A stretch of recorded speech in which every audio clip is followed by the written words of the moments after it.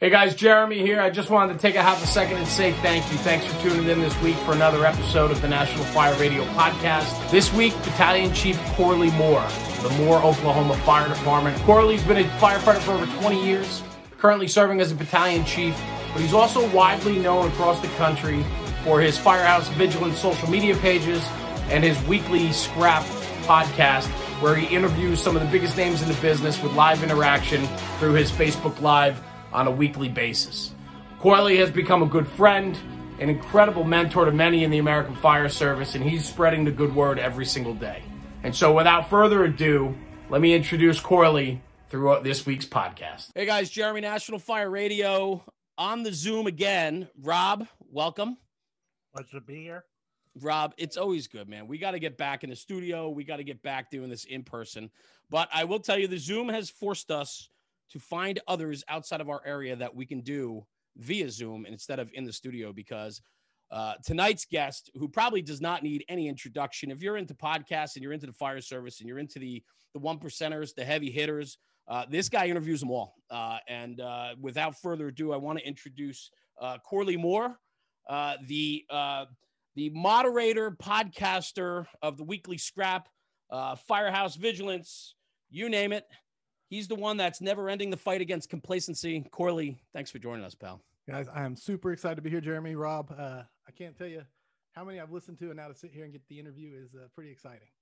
I am stoked, and I told Rob about this, and he was excited too, and so on. And I will just say that it's awesome, because for me, like, we'll get into the whole story, right? But I want to do a little backstory real quick.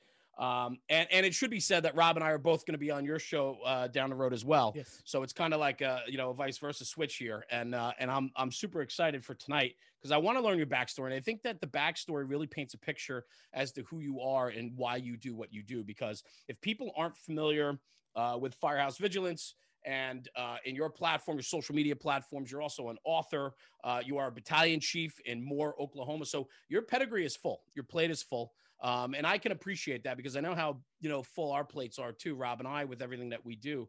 But it's so important to get the backstory. And a lot of times when we're out front, we're the ones doing the moderating and the interviewing. A lot of the guests don't get to learn our backstories, right? Because we're the ones asking the questions and not giving the answers. So tonight, I think it's a great opportunity to kind of fill in some gaps, maybe of some, maybe some of your listeners who know you through your podcast and you through your book and your writings and so on. But tonight's a great opportunity to hear firsthand. Rob, go ahead, brother. We're gonna get to the saying tonight is going to be get to know more, because we're gonna get to know more about Corley Moore. So I'm excited about that. I'm gonna do that. Yeah, I don't know how I feel about that. We also got dad jokes, apparently. Rob's proud of himself, and we're like, oh, no, I'm kidding. That was good, Rob. That was good. That wasn't good. That fell flat right off the bat. And the thing is, my wife does have a tattoo. It's on her foot, and it says "Love you more" or "Forevermore." Sorry, I'm gonna get it wrong right here on "Forevermore." So the play on words is not lost. There you go. Well done. Well done. Well, Chief, welcome. Welcome.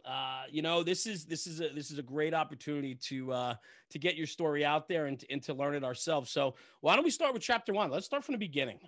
Give me a little bit about your childhood, your upbringing, what brought you to the fire service, and away we go. All right. I'm going to try and do a 3-word answer here and then just sit there and look at you. Do it. No, I challenge you. I know how hard it is when people cut off the answer. So, exactly. Probably the number one thing that made me the person I am is my father. Awesome. And good or bad, he is a very unique and special person. And I'll just give you a brief rundown of when my age, I think I want to say age 1 to 2 was in Australia, because he was a missionary to Australia starting a church there. Okay. And so I don't remember it, but I've got, family pictures of me wrestling kangaroos and petting zoos and things like that. And so coming back from that, he became a senator in Oklahoma, state senator. No kidding. 1980. And then after that, he decided to build a boat to go to the South Pacific to be a missionary. And so he spent, I don't know how long traveling. I think I hit 48 states of the union while he traveled. And so it's a very unique childhood that my father presented to me as he did these adventures throughout his life. So to speak. That is incredible. I want to jump in here and ask real quick, because there's a lot of people that talk about doing missionary work, like, and like, what real quick, what was your father's missionary work like? Because I would imagine there was a part of that like really just bled its influence into you. Well, for like, it's the first Southern, if I get it wrong, first Southern Cross Baptist Church of New South Wales, Australia, and it's still there today. It's the church he went and founded there. Mhm. And so I think they just celebrated their 40th or 45th anniversary, and so they contacted him because he's the one who founded it. So, but it was in the major metropolitan area of Australia. It wasn't like he went to the outback or anything Right. like that. But no, he was a Baptist missionary, just spreading the gospel. That was his mission in life. And did you, so as you traveled around with him, right? So, I mean, missionary in your very early ages in Australia, they come back to Oklahoma, becomes a senator. Well, he was part of a movement called Christians for Good Government. So he's very, conservative, very Christian, trying to get Christians elected. And that was part of that movement. Now, one thing I got to say is, and this is not a knock on my dad, because it took me a long time to figure out that it's the same. It took me a long time to figure out I wasn't broken, so to speak. So I'll explain real quick, which is the ISTP personality. Do you guys know anything about the letters and all that? No, give it to me. Long story short, I'm a classic ISTP, which means when I see a problem, I'm infatuated and completely obsessed with how to fix the problem, right? Can this problem be fixed? Okay. Which it sounds great because it means you go around fix the problem, but it's not how it works. Once I understand the problem can be fixed and that it'll be work, that whatever idea I come up with will work, I no longer care about it. Okay, that will work. Okay, on to the next idea or next problem. So it's very dysfunctional. And I thought I was broken. And you do a fire department podcast. No way. Hold on. Wait, what is it? ISTP? ISTP. Look at, it's a Myers-Briggs. Is that the thing? All right, well, thank you for just classifying me with ISTP. I appreciate it. Never did I know that that's what I had, but I run the same thing. I have the same issues. Yes. I really do. I get bored of things very quickly once I figure them out, and then I'm ready to move forward to the next challenge instead of executing. It's usually right at the point where it's about to be successful or do good. And it's like, I'm done with this. Let's go start a new project. Look at Rob. Rob's laughing, by the way, because that is me to a T. Now, who is that? So who was the Myers-Briggs? You can look them up on the internet. You can take one on the internet and it'll tell you what your classification is. Oh my God. Right after this tonight, that's happening. No, it's fun. I'm telling you. Classification tonight, Jeremy Donch. Yeah. That's his own class. When I took it, it was such a weight off my shoulders when I read it. And I said, oh, my brain's not broken. This is a thing that other people do. And and it's crazy when people get those personality tests and take them. It's crazy when they see holy crap, this is me. This is how I handle conflict. Anyway, it's great. Well, I hope that sheds some comfort because it's always been a struggle for me and it drives my wife crazy, drives my coworkers crazy, drives everybody crazy. I'm an idea man. I'm a creative man. And then I put it all together. I package it up and then I'm done with it. Yes. 100%. But the follow through for me is where, I'm like, hey, this is great. This would work. Okay. On to the next problem that I want to try and solve. And go ahead. I would try to rope my firefighter buddies into stuff. I would be like, hey, let's do this was probably 7-8 years ago. It might've been longer. I said, let's do a pop culture podcast, dude. I was talking to one of my firefighters. He just held up his hand and said, hey, I don't want to do a Corley project. I like that. They got you, brother. Yeah. They know. But now I understand that's also a lot of how my father was. He would see a problem, want to solve, he would go on it, and then once he figured out it would work, he was on to the next thing. Mm-hmm. And I just touched on the highlights of his life. Sure. There's a ton of other projects that he's done. But how incredibly influential is that on you, right? Yeah, so in your real impressionable years growing up, you're traveling with him, you're seeing charity, you're seeing driven mission work, which is, for the betterment of the people, right? So you're getting a lot of service and all these things that just pour into you as an impressionable kid. I mean, that's really got to set the foundation, no? I've never really just analyzed it back there like that, but that's very, very true. No, I mean, and the other part is especially in the probably age 9 to 13, I think we traveled pulling a trailer to a different church in a different state, different city every Sunday. You know what I'm saying? So wow, the single serving friend, there's a lot of single serving friends, if you know what I mean, as far as you meet them, you get to hang out with them for a couple of days and you're on to the next church, And so that was I'm sure that affected my personality and in some way, shape, or form. Yeah, 100%. I mean, how impactful is that, right? I mean, that's incredible. I look at the service aspect because, I mean, what your father had no affiliation with the fire service. No. Did you have any family roots to the fire service? None. I'm the first generation kicking it off. So as you grew up and you have all these influences that are just pouring into you, how did you find the fire service? Fire service was honestly accidental and meant to be. So, and I Love only know that. I only know meant to be in hindsight, in retrospect, you know. And so, Well, give me I was accidental. 19.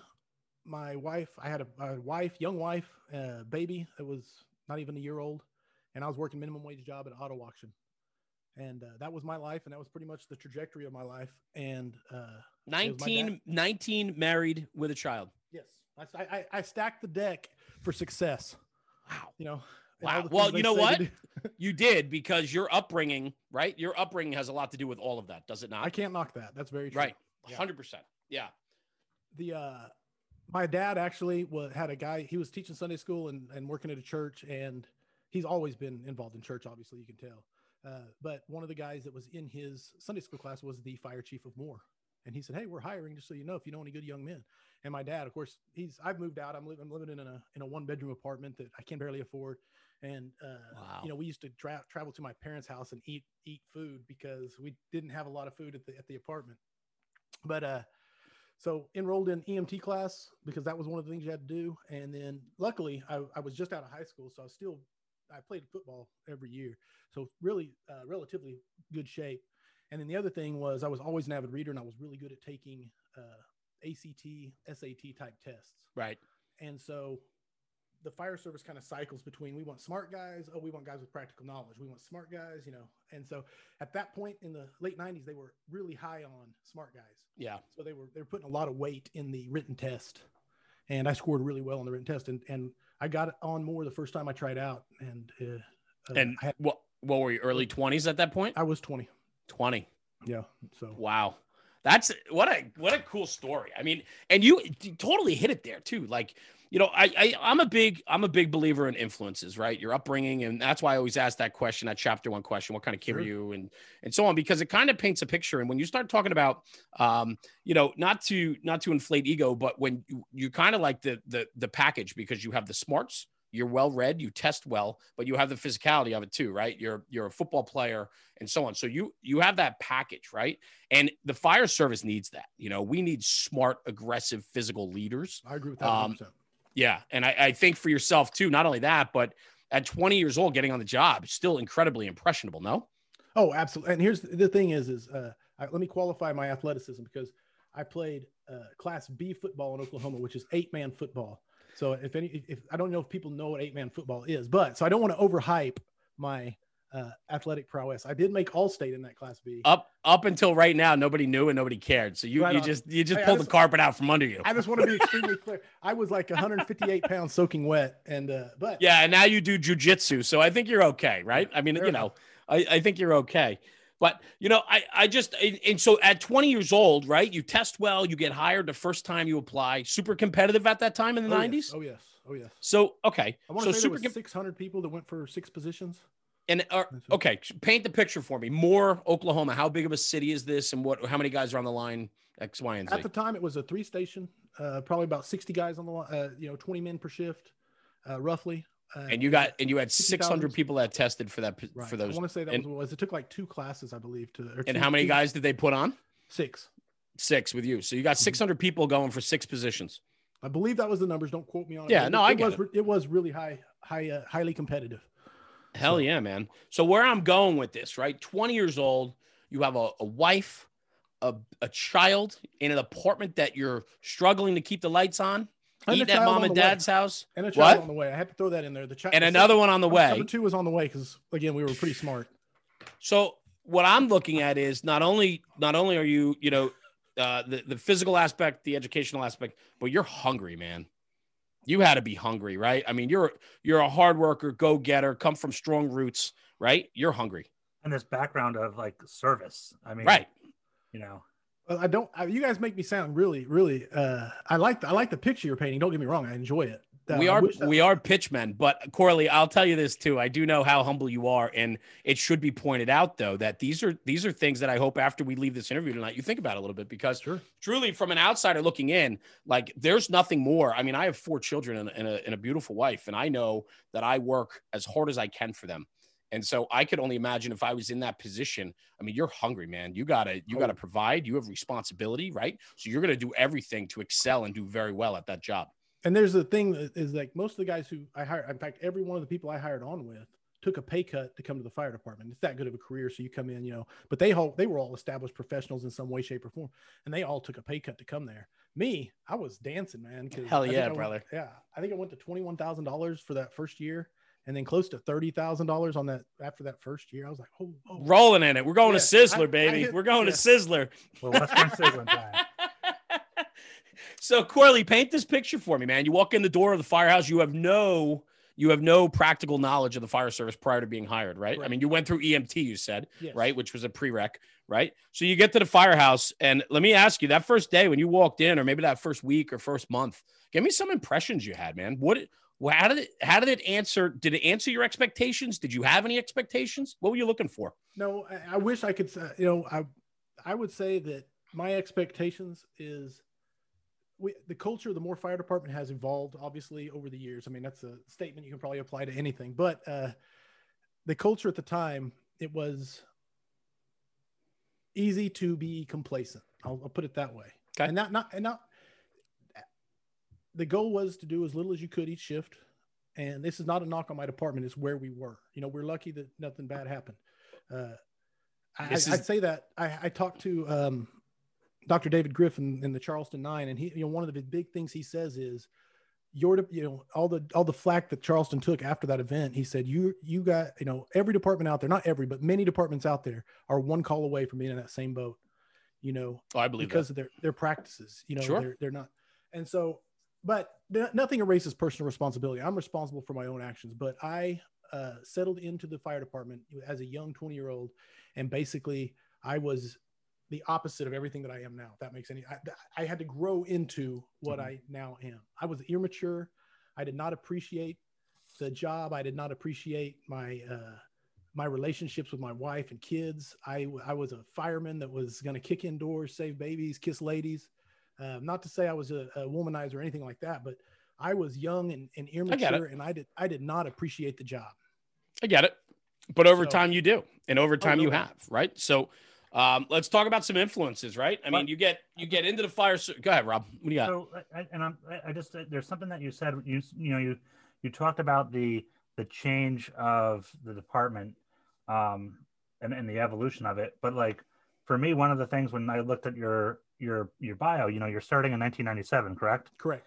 2 years before, you have the Oklahoma City bombing. Correct. Which is this major response. And I, having gone to the memorial, one of the people that was up there working was like there's, and for anybody who hasn't been there, the time you enter the one side and it's the time before the blast.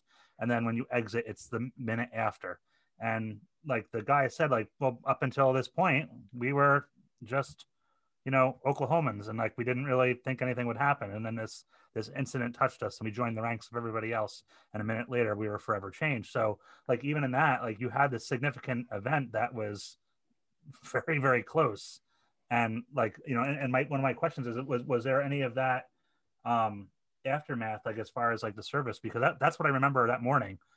As a kid, I saw that building, I saw the gaping hole, and it was firemen and paramedics who were there pulling people out of the rubble, and it looked dangerous. There was debris hanging from the building, and I don't know if they should have been in there or not. I don't really care. They were out there getting and making grabs and saving people. Right. So I would think that just having that in your backyard, so to speak, had to have an influence as well, at least, or and maybe it didn't. I don't know. No, I think it was a major catalyst. I mean, I don't think that you can have an event like that and it not be a major catalyst moving forward. And every department around there backfilled if they didn't go down and work at ground zero itself of the Murrah. Again, I think part of the reason when I talk about the number of applicants that came out for the job in '97 was a direct result of the bombing. Yeah, makes sense. Years before. And even I remember going to EMT class in '96, late '96, and they had to actually change the age requirements because they were getting so many applicants coming in. And so they had to change it to 18. So I think you could do it at 16 before then. And so because there was just so much of an outpouring of trying to become a first responder at that point, trying to help. Yeah, makes sense. I get it. So as you go and as this career ticks on, right? I mean, so, okay, you're young, you're having fun, right? In the beginning, I mean, you're kicking open doors and, want to go to fires. It's the greatest job on earth, man. Even back then when I didn't appreciate it, yes, the best parts of everything. Yeah, and maybe paint a picture a little bit about more. I mean, is it a fire town? Is it did it have its day? Is it having a day? I mean, what's over the last 24 years you've had to see some up and downs. Maybe that will paint a picture a little bit as to how you fall in line and fall in love with this job. I think that when I hired on, Moore was famous before. I'm talking in the past for you had to run to the bank and cash your check to make sure you got paid. And this was the past. So I'm not talking the current. But those are the stories the old guys would tell us. And I think the generation before me really, really struggled or fought. I don't want to say struggle. They fought to get all the benefits and amenities that I enjoyed as I came into it. Yeah. So there was a process going on when I hired on, and it came to fruition in 2007, 2008, where we got all brand new stations, added a fourth station. And so we have these, if you ever come to Moore, I'll give you a tour. They are brilliant Taj Mahals, so to speak, of brand new fire stations. But they fought for not only that, but like pay. They got us on a metro average with all these cities across the metro area and like sized cities. And sure. But that was their fight. Their fight was getting the pay up, getting those rigs. We had a fire one time that was in our paper where it was a barbecue place that burnt down. And the front page of the newspaper was, I believe it was 2 of our rigs being hauled off by wreckers because they were that dilapidated and falling apart. And that newspaper prompted, a tax bond to start upgrading our apparatus. Sure. And so when I don't ever want to cast aspersions on the culture because that was their fight. Their fight, of course, living wages, and so their fight wasn't the culture of complacency can kind of creep in when that's your fight. Does that make sense? Sure. Well, no, I get it completely. It goes right on what the focus is, and I know just from being in the union shoes, like you get so tunnel visioned on the men or women, whoever's in the local, and making sure that you're taking those progressive steps for everybody. You can very much lose sight of the, I don't want to say the job that you're there for, but you can get yourself lost in that. So no, it is easy to lose the focus. Sorry, go ahead, Jeremy. But I was going to say too, though, but that's things evolve, right? Like you're not going to build a positive culture if the foundation's not strong, right? So the generation before you paved the way for the men and women of the department. Now it's your generational turn to now build on that foundation that was built, right? They better pay, better facilities, better equipment. Now they're giving you, now they're giving you the ability to now expand on that and now bring in everything else that fills those gaps. No, and I got to say that I don't know if hindsight again. Now I wish I could have those conversations. Maybe I will. Sure. Call some of those guys up and say, hey, because some of it was just like, I get it. A lot of button heads. Like they did not feel appreciated. The old guys versus the young guys and everything. So anyway. Listen, there's a lot of that, and that happens everywhere. But I think too, though, it's recognizing the value. It might have been, where we put emphasis. Look at today. We put emphasis on. Thank you, Rob. On hose packs, hose stretching, truck work. Like we're fully tactical in our considerations nowadays, and that's how we judge departments typically today. Nobody's talking about all the other things that nobody ever sees, right? That got you to that tactical conversation. Right. If those things aren't sound, you're never going to get to the tactical conversation about how good you are. You know what I'm saying? No, that's brilliant. Yeah, no, I love that. Yeah. So, good conversation. All right, cool. So all right, you young, fun, going to fires, riding a back step. I mean, things are good, right? Equipment's starting to get better. Newer firehouses, right? Things are starting to happen for you guys. Yeah, everything. Yeah, right. So things are good, man. Things are good. So at what point was it a momentary thing? Was it you woke up one day and said, shit, man, I'm really into this. Like, this is the game. Like, I want to buckle down. I want to dial in. I mean, did you have that conversation with yourself, or was it just natural progression over time? The answer is yes, but do it. I think like if you go back to as a kid, back to like you said, chapter 1, I have always been utterly infatuated with, and it's going to sound terrible, but how to get people to do what I want. Hell yeah. So, you know what I mean? Like, what can I, dude, I get it. Go, man. You're not hurting I get it. Okay. Go ahead. So, but it's not a manipulation. I mean, it is, for lack of a better term, but it's just like, why would he do that when I said this or did this? And why did that person not react the same way? And it was I remember doing it as a kid, like young. And so as I grew older, I discovered that it mattered so much, like, to get people to want to do things at the firehouse. When you can get people to want to do things, then you win. it's so much better than telling them to do something. And oh my God, this is fantastic. So that became a giant rabbit hole for me of, how do I expand and build on, because there's so much out there. If you look at the library of books, and let me see if I don't know if I have something around here. I should have brought something in here because they are festooned with these little things that I keep everywhere. And they just got notes upon notes upon notes. And it's just me trying to get better and better at understanding why people do what they do. And so again, it's part of my broken brain, if that makes sense. It makes perfectly good sense. I get it, because I guess you and I share the same broken brain, because this is, not only is the ISTP coming into play, but I mean, this is almost like a therapy session for me tonight. I want you to know that. I'm feeling that. Like, we got a kinship here. We're like bromates. For sure, man. For sure. But I agree with that 100%, man. I'm a process guy, and I love figuring out the process and figuring out the people along the way in the process. And, leaders and people that take charge know not only how to figure it out, but they also know how to play the people in the game to get them to that end goal. And it's really I don't think I worded it rightly or correctly. It probably was, pretty sophomoric how I just said that, but there is a process to everything, to the end game. And when you have a vision like that, and it does start very young. I mean, I remember when I was a kid, I mean, it was the same. I was the same way, man. 100% the same way. Get you to where you want to be. And I'll rabbit hole here, and you can cut this out or whatever. No, go. I used to get, lately, I'm infatuated with this idea of I had Garrett Rice on from the Colony and the battalion chief, and I was asking him a question. The question was, can people change? It was a really dumb question. I felt bad even after I asked it, because of course people can change. You know what I'm saying?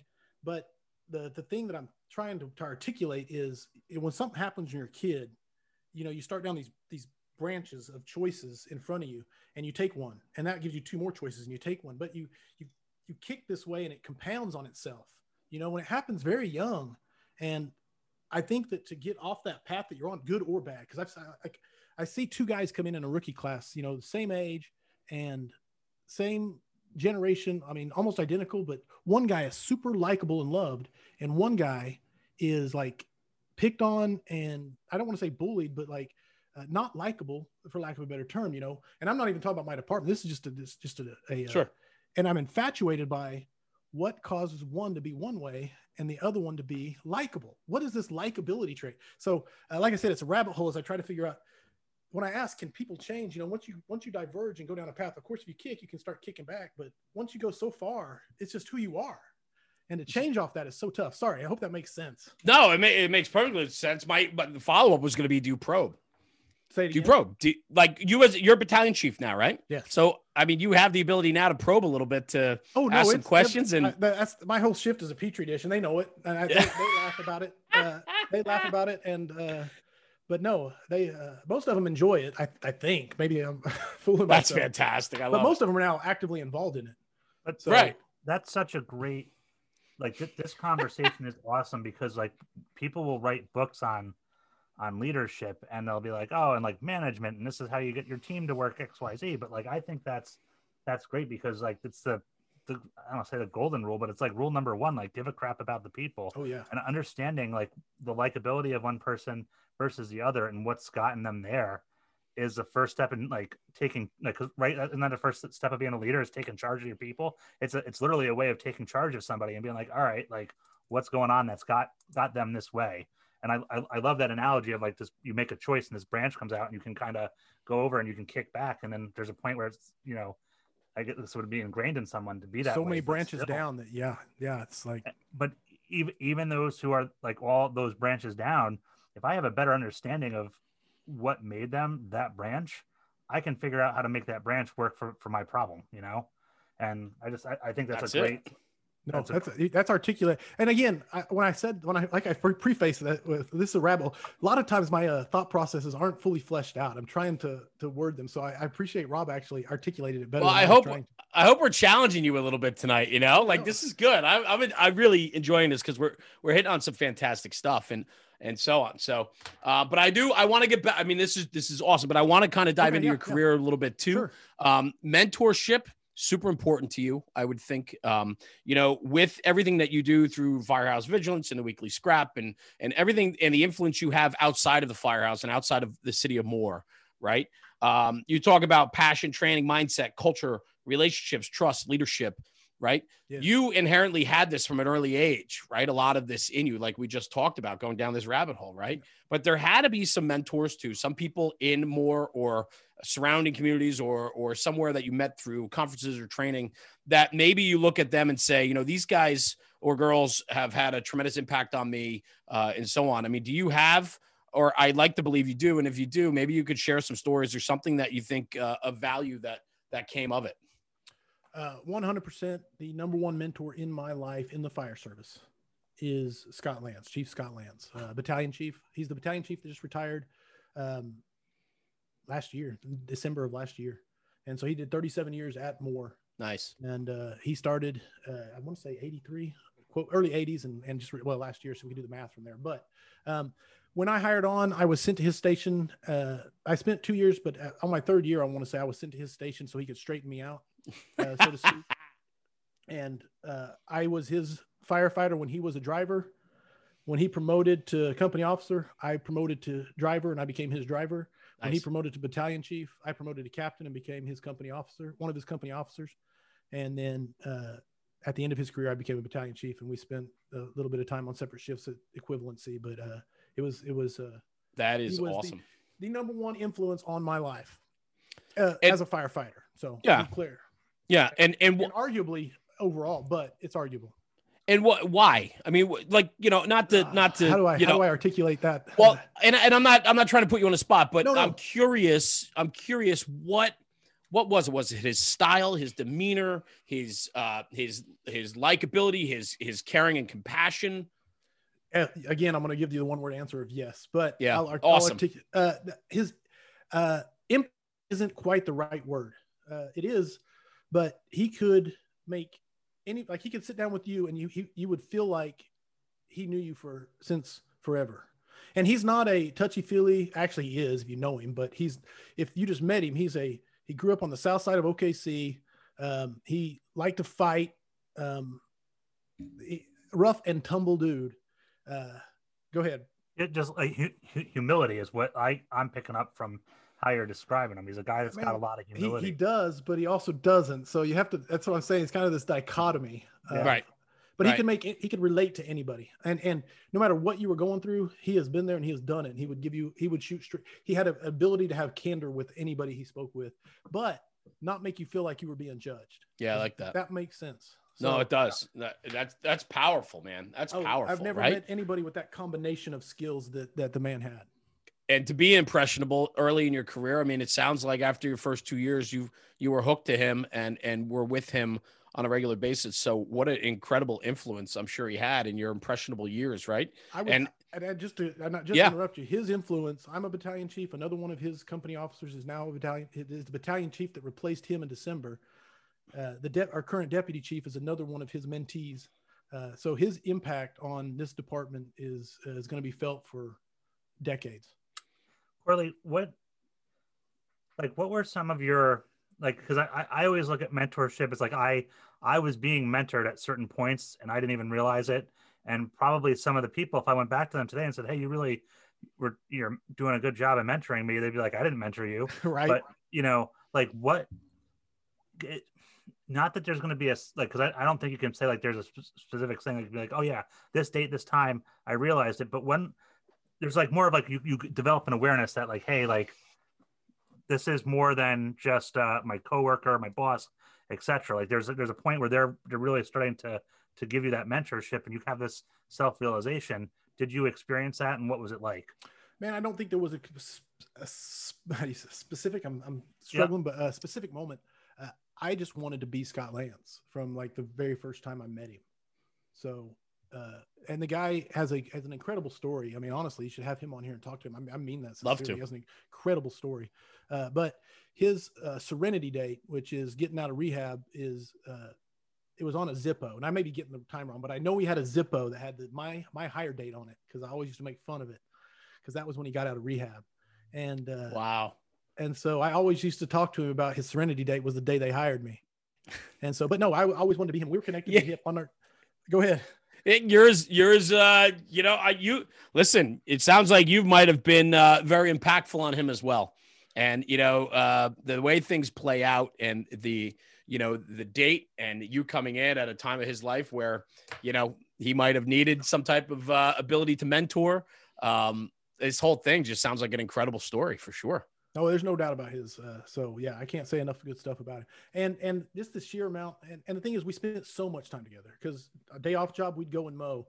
One of our chiefs had a contract with the city to cut the grass of the overgrown houses. So, they were nasty yards, 6 foot high grass, onion weed and garlic. And it was just nasty jobs. And we'd drive there with these hideous monstrosities. Looks like something out of a steampunk novel, cutting grass. And we did that for, 10 hours a day. And then we'd go work at the fire station. So the conversations in between those yards mixed with, of course, I made my first fire with him, my very first fire. And the cool part was, I think I had 6 fires my rookie year before, and these were like actual getting it on fires, not like but before anybody in my rookie class got a fire. So it was just like, it was that's awesome. fantastic. Yeah, that's cool, man. But so go ahead. Yep. Go ahead. No. Do it, man. Do it. My very, and I don't want to cast aspersions on the training we received as rookies, but it's going to show in this.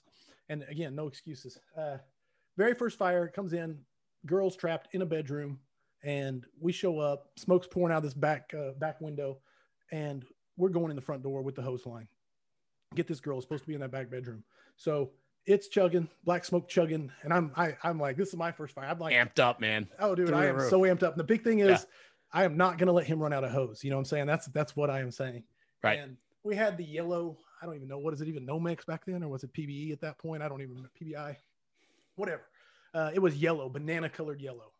And we went in. Of course, he went in, and what did he do? He was on his belly almost instantly, crawling. I went in with the hose line. I'm breathing. I go in, and I'm instantly on top of him, just stomping the ever-loving crap out of him. And he thought the ceiling came down. No kidding. That's fantastic. So I'm all over the top of him trying to push this hose, and I'm collapsed. And he says all he can see is this banana yellow up against his face mask. That's hysterical. So he finally gets me off him. He pushed back to the back, and there was no girl. She'd actually splashed gasoline all over him, lit it, and left. No kidding. So, but it was so cool. He took me in there, and he said he sat there and showed me the fire and let me hit it and stuff. And of course, he was ready to kill me when we got outside. For sure. But then he said, "Hey, they didn't teach you to get down and crawl, and that's where he was like, and that's when he's, anyway, it was a funny story because they say when you go to prison, you pick the toughest looking guy in the place and you stomp the ever-loving crap out of him. That's right. Set the tone. So I always tell people that's what I did. I picked Scott Lance, and the first time we got in the fire, I stomped the ever-loving crap out of him and set the tone. So, I love that. That's good, man. That's a great story, man, for sure. It's got so much value to it too. And not only that, but what I love about stories like that is the 5-year conversation after that, 5 years later, 10 years later, where that story comes out, it gets embellished a little bit. Sure. And now you're laughing about it. Now you're, and so on. And I mean, and then here you are 24 years later telling this story. It gets better with time, and that story, not only did it teach you tactical lessons, but truly it taught you character. It taught you, how to carry yourself, how to build and develop relationships. Right. I mean, that's the best part. I love that. I think that first fire probably had more impact than any. I don't know. I guess anybody can say that, but no, just how important it was to know what you were doing. Cause up to that point, it hadn't really set in. What was the transition like for when he promoted to captain, you promoted to his driver? Like, because I'm assuming, like, how was it staffing on the Reg 3, 4? We're 4-man minimum. Yeah.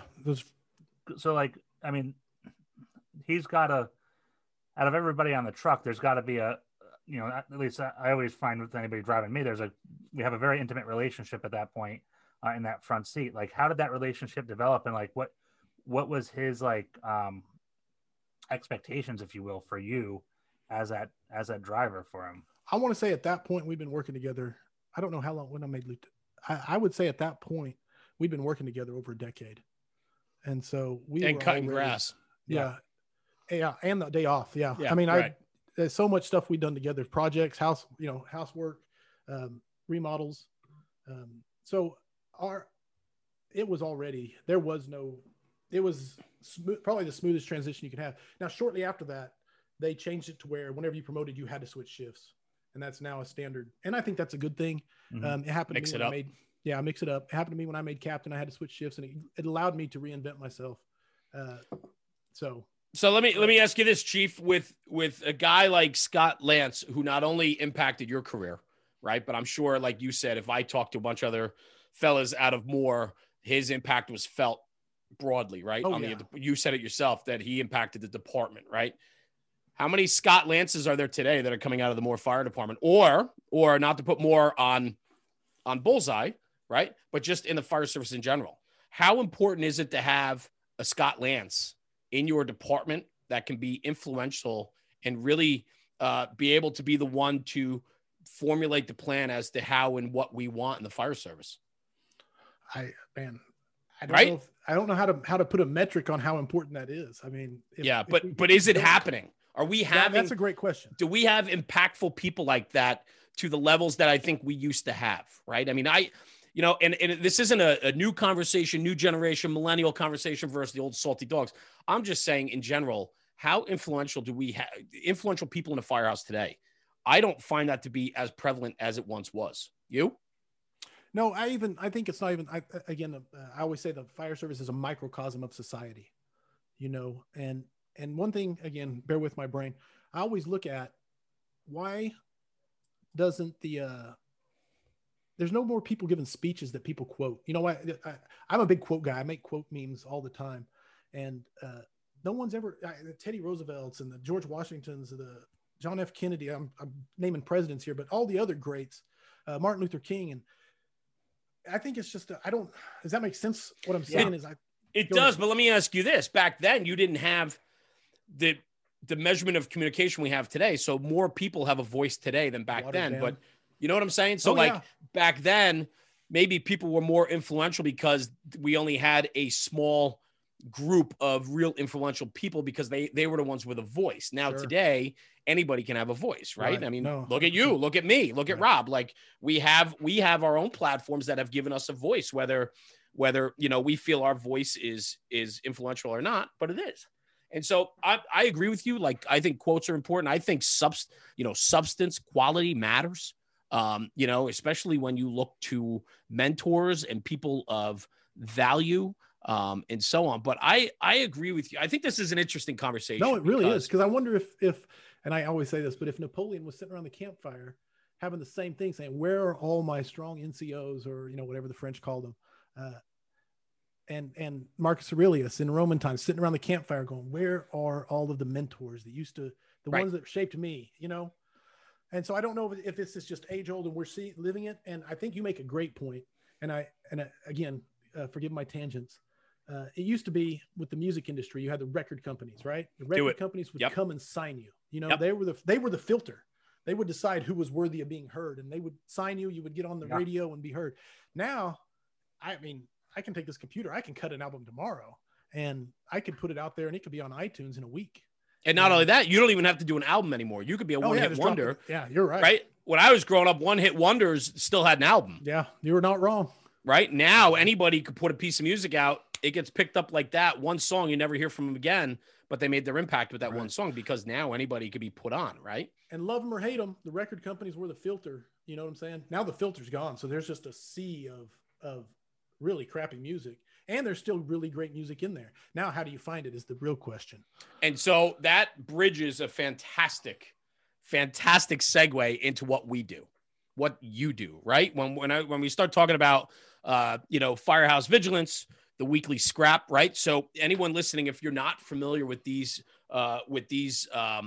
platform that Corley is directly responsible for, we'll put some posts, we'll put some links up and so on, but check out the weekly scrap, which is a weekly podcast that Corley puts out. He interviews really the top 1%ers of the industry, people that have an incredible message to share.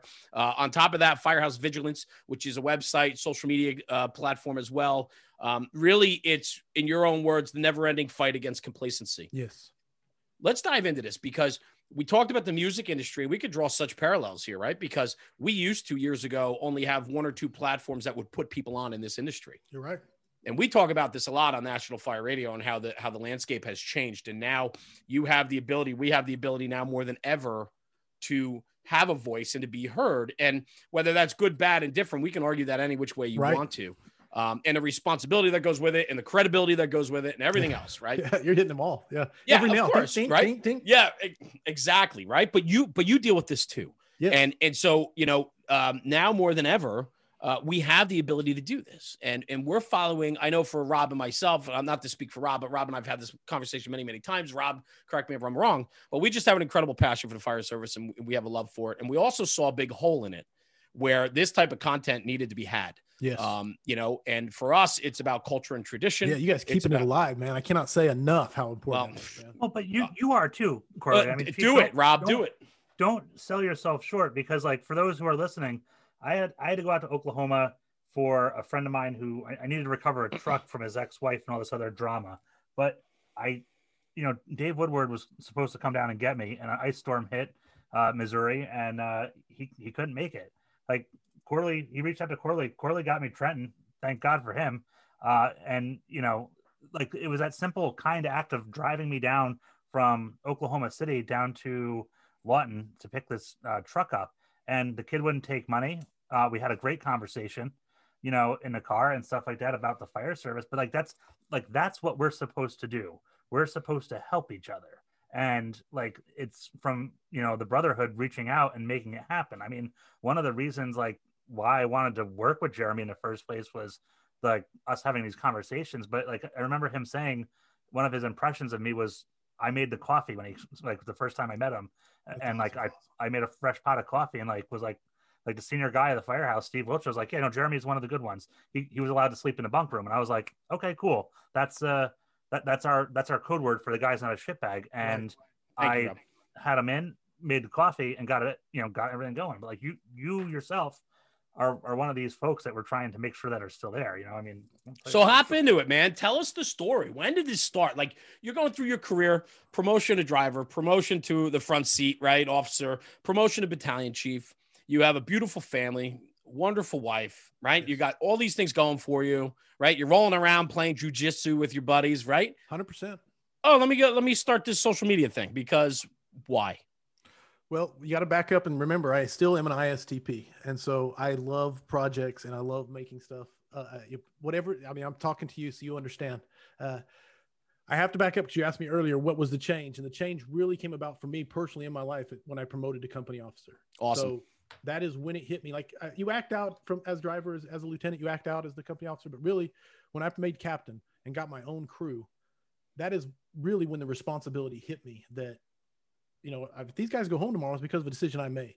I see Rob shaking his head. He's in the same boat. I get it. Yeah, man, it hits you. And hopefully it hits you. If it doesn't hit you, you're in the wrong job. But so now hopefully it hits you younger than it hit me. But that was the point where I got John Norman's Handbook of Tactics. I mean, the number of books I bought and started devouring, not to mention every from Stop Believing, Stop Knowing to Fully Involved to I'll try to think of them all, but every website, VidInner Search, and I won't even try to name them all because I can't even think of them all. And I would print off, I have a notebook full, like a 3-ring binder, 3 inches, just articles from like one place that had nothing but drills. And so that was, again, my ISTP personality is I wanted to learn everything. And it was this.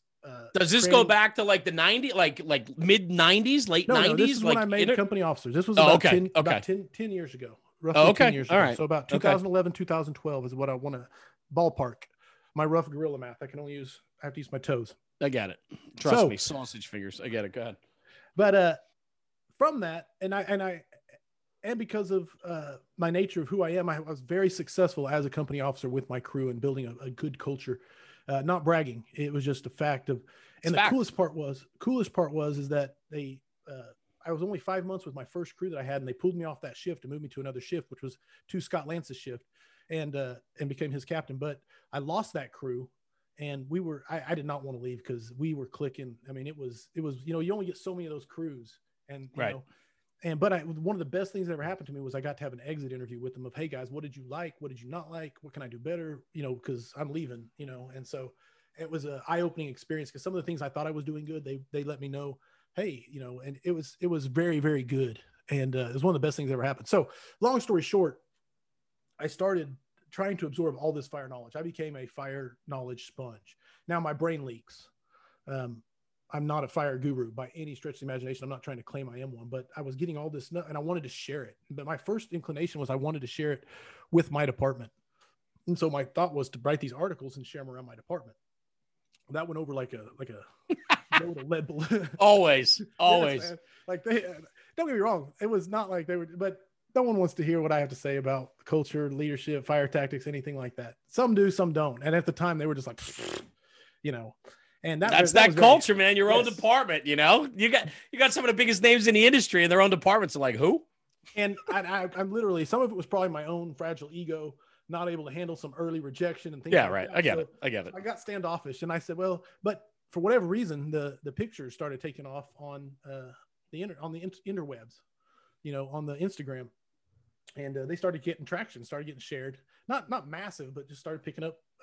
So I started sharing my articles on firehousevigilance.com just to put them out there. And they really didn't have the traction I wanted. Not like I wanted Supernova, but I wasn't getting discussion going with them. I wasn't getting feedback. I wasn't getting that itch and that scratched. And my wife said, hey, why don't you just go live on Facebook and talk about them? And I said, I told her she was stupid because I knew what I was doing. And long story short, I did what she'd said, and I started doing these. At first, they were just me on my phone talking, and you can find them on YouTube if you go. There's numbers 1 through 10, I believe, of the weekly scrap, and that's all it was me talking on my phone. And then I was at a Fools meeting after I'd done like the 10th one, so I'd been doing it for like 2 months, a little over. And the president of the Fools came up to me. He's like, "Hey, why don't you have me on the scrap? When are you going to have me on the scrap?" And I was like, "Seriously, you'd want to be on the scrap?" That's cool. And so then I had to figure out, this was a little bit before Zoom had really become a thing too. Right. And I was like, how do I even do this? Can you do Facebook Live with another person? So I figured out how to do it. Some of them were on Instagram at first, some of those first ones, some of them were on Facebook. And my whole goal was low production, no production, just content that was high quality content, but don't waste time on all the rest. You know what I'm saying? And that was a mistake, but I've had to learn that. And so, because I know this, whenever I find a new podcast, I'm going to check this podcast out, and I start listening to it. If the audio is terrible, they're gone. I don't have time to waste on that, but some reason I was immune to that and what I was going to make. Yeah. So long story short, it was an evolution, and I was in a hotel room and might've been having some adult beverages because I was like, hey, you know what? I'm just going to ask this guy if he'll be on, somebody I never would ask. And I sent messages through Facebook to a whole bunch of big names that I never would dream would say yes. Right. Now, I have to qualify it by saying this was right about the time the pandemic was getting into full swing, and they had nothing else to do all of a sudden. So a bunch of them were like, sure, I'll come on your show. Love it. And that might not have happened without COVID. I don't know. And so it would have happened. Trust me. Then there was this domino effect. And now I have like literally one of the funnest jobs on earth. If you're a firefighter, I get a private lecture from some of the biggest names in the industry every week. And some people I've never met before that I don't know who they are. And then all of a sudden I'm like, holy crap, this guy's amazing. Hell yeah. Hell yeah. It's a snowball effect from there. And all because my wife said, why don't you do this on Facebook Live? So, and which is just fantastic. And I can't stress enough, how much listen, I'm in the car all the time. And I'll be honest with you, up until 2 months ago, I knew the social media page, but I didn't know. I don't listen to any other fire service podcasts. I don't listen. I digest social media content. I don't digest podcasts because what worries me is not being authentic. And so when I listen to other shows, I worry that information bleeds into my brain. And next thing you know, I'm putting out an Instagram post that directly relates to somebody. I get crazy now. I'm the host in a Clubhouse episode Thursday night. We're doing vertical ventilation for residential dwellings on Thursday night. And that's on Clubhouse, but we're going to post pictures and video on Instagram so people can refer to the posts, and then we're going to have a live discussion on Clubhouse. You're going to tie it in. My man, you got to get on this thing. We talked about this. And I was going to go buy an iPad just for this reason. You have to. Clubhouse just hired some guy that is nothing but an Android developer. That's all he does is Android developing Clubhouse. I'm hoping that hits. They'll get there, but it's still not happening. Right. So, but anyway, okay. I'm on duty Thursday. I'll have my driver bring my driver at 1. He was supposed to bring it last time. He'll bring up his iPad. I will log in there. He's got to be. Yeah, but you got to be a member. Okay. Well, I will reach out to you, and I've got a few people that have tried to get me to be a member. Okay. So anyway, so you check it out. It's awesome. But the thing is, and then I see today that there was a post on vertical ventilation and, and it's spurring great conversation. I'm like, now 2 days from now, I'm going to be doing this. And to me, in my world, I almost want to change it now because I hate when that shit happens. Right. Yes. 100%. So man. because it's like, oh, look at this guy, totally just copy this because it got traction. And I'm like, no, I'm interviewing I got Sean Egan from Buffalo, captain of Truck 7, who's opened up more roofs than I've opened up tuna cans. And, and whatchamacallit, and now I can't even do this post, or this, anyway, long story short. So I really don't get into other fire department or fire service podcasts because I just don't want to be influenced. Also, I like to learn, like tonight, man, this is just awesome because I'm learning your story. And you think you know somebody when you hear them on something else, but then you have that interaction with them one-on-one, and it's a totally different experience. And I really love, but what happened was, long story short, I found the Weekly Scrap and I started listening to them, and I travel a lot. I listened to, I think, 5 or 6 episodes in 2 days of the Scrap, and they're at least an hour long, hour and a half long. And I was like, man, I'm like, what a great I love your format. I love the way you interview. And and you do have incredible guests and so on. And it's because you're doing it right, man. A little bit of credit for you. You're doing it right. And that's why people want to be on that show. You're really paying it forward and putting out a great message, and you bring the best out in a lot of your guests. And I think a lot of your guests understand that and appreciate that because through your style and then how you wrap it with your questions and, the intellect on talking about books, it's just a really good and nice format that I think is really well received by guests and the public. So you're doing a fantastic job, brother, for sure. So thank your wife for pushing you because it was the right move for sure. It's one of the smallest things that I owe her. I owe her a lot. So thank you for all the kind words. I'm terrible at taking compliments. So I can just say thank you, man. I'm very proud of the Scrap, extremely proud of it. You should be. Extremely humbled by the fact that people still say yes and the fact that people tell me that they love it. So, all right. So let me ask you this, right? Because you wrote a book, so you're an author, right? Challenge your leadership, right? Okay. So you write a book, you write articles, you develop the Weekly Scrap and Firehouse Vigilance because of becoming a company officer and realizing that you wanted to digest as much as you can. You jumped in both feet, but you are ISTP. Yes. So at what point does this become, well, it's an honest question, right? No, 100%. Because I skipped a lot between being a missionary's kid in Australia to getting on the fire department. Well, maybe we didn't do a good enough job interviewing chapter 1, but no. Believe me, it's just it reads a lot like my father's. I wrote a book you can find on Amazon that's terrible. When I was like 17 years old, I've been the lead singer of a rock band. I don't know how many goofy YouTube channels I've tried to start.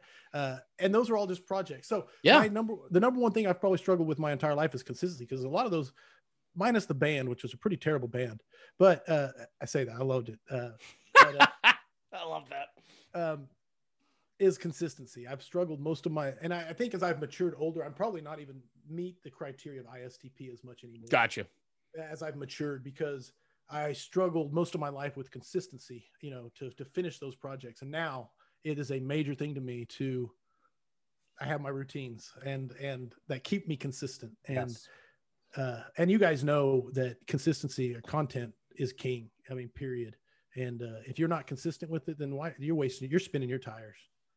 So anyway, I struggle with consistency in the gym, in my diet, in my drinking, in my reading, in my and life. Consistency is life. Worley, how did you develop the consistency? Like, because I'm actually going through this now where I'm starting to develop consistency based on routine and changing things in my life to build a routine up. Because like I've kind of found out in my journey here is that there were some formidable years where like impressions of things were supposed to happen and my environment was kind of built in chaos. So it made me exactly the scatterbrain who I am today, but now I'm trying to like grasp this. So it's like very simple things as far as like, for me, I know I'm making coffee in the morning, making my bed, and literally writing down on a piece of paper 5 things that I have to do every day. Or whatever it might be for that day is what's been, and I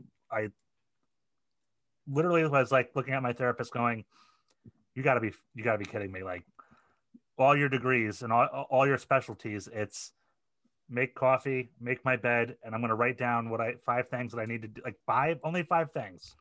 Like I got 5 things that are just in front of me that I need to accomplish. But I'm amazed at how much like it's almost like there's an awakening happening as I'm doing this. But like, what was it for you, brother? No, it's weird because that's like a mirror image of it wasn't the routine of the coffee and the bed, but the writing down. And I'll show you. I have one. This one so it stopped talking, start doing. I don't know if you can see that. Yep. But I went to FedEx Kinko's and had this thing printed up after I made it. But literally, it is a daily log, and I made it. And anyway, long story short, I'll run you through it. My priorities for the day right here, followed by presentations I need to work on, what reading I'm going to do, and then this is a schedule for every hour of the day. And then at the end of the day, down bottom, I write down my workout, what I got done, what I'm grateful for on the day, and then what I ate, and then notes. Now, then this is last year's because I actually revamped this and made it better because I took the grateful thing and moved it up top. If I write down something I'm grateful for in the morning, dude, it changes my whole mindset towards the day. And it blew my mind because sometimes it's a struggle to write it down. Yeah. But what I discovered was when I use this in the morning, because I'm not consistent, I would love to say I'm 100% consistent, but when I use it, I have a unbelievably productive day. And when I skip it or I left it at home and I'm at the fire station, I don't fill it out, the day is not as good. And so just the physical act of writing it down and making that schedule and putting down, hey, I'm going to do this. Anyway, it's probably not for everybody, but it completely changed my life. Yeah. Have you talked about that before? No, that's a me thing. That's a private Corley thing. Well, so I'll tell you, Rob, I'm sorry, Rob, just real quick. I'm really floored by that. It's just something I've never even and even Rob talking about it tonight. Rob's never shared that with me. And is it sorry, I don't mean to walk on you because I don't know why I've never shared it. It's not like but it's kind of like personal. I don't know. But I think it's kind of unique yet prevalent, all in the same breath. I mean, for me, it's not something I can't foresee myself doing that, even though I probably need to and should.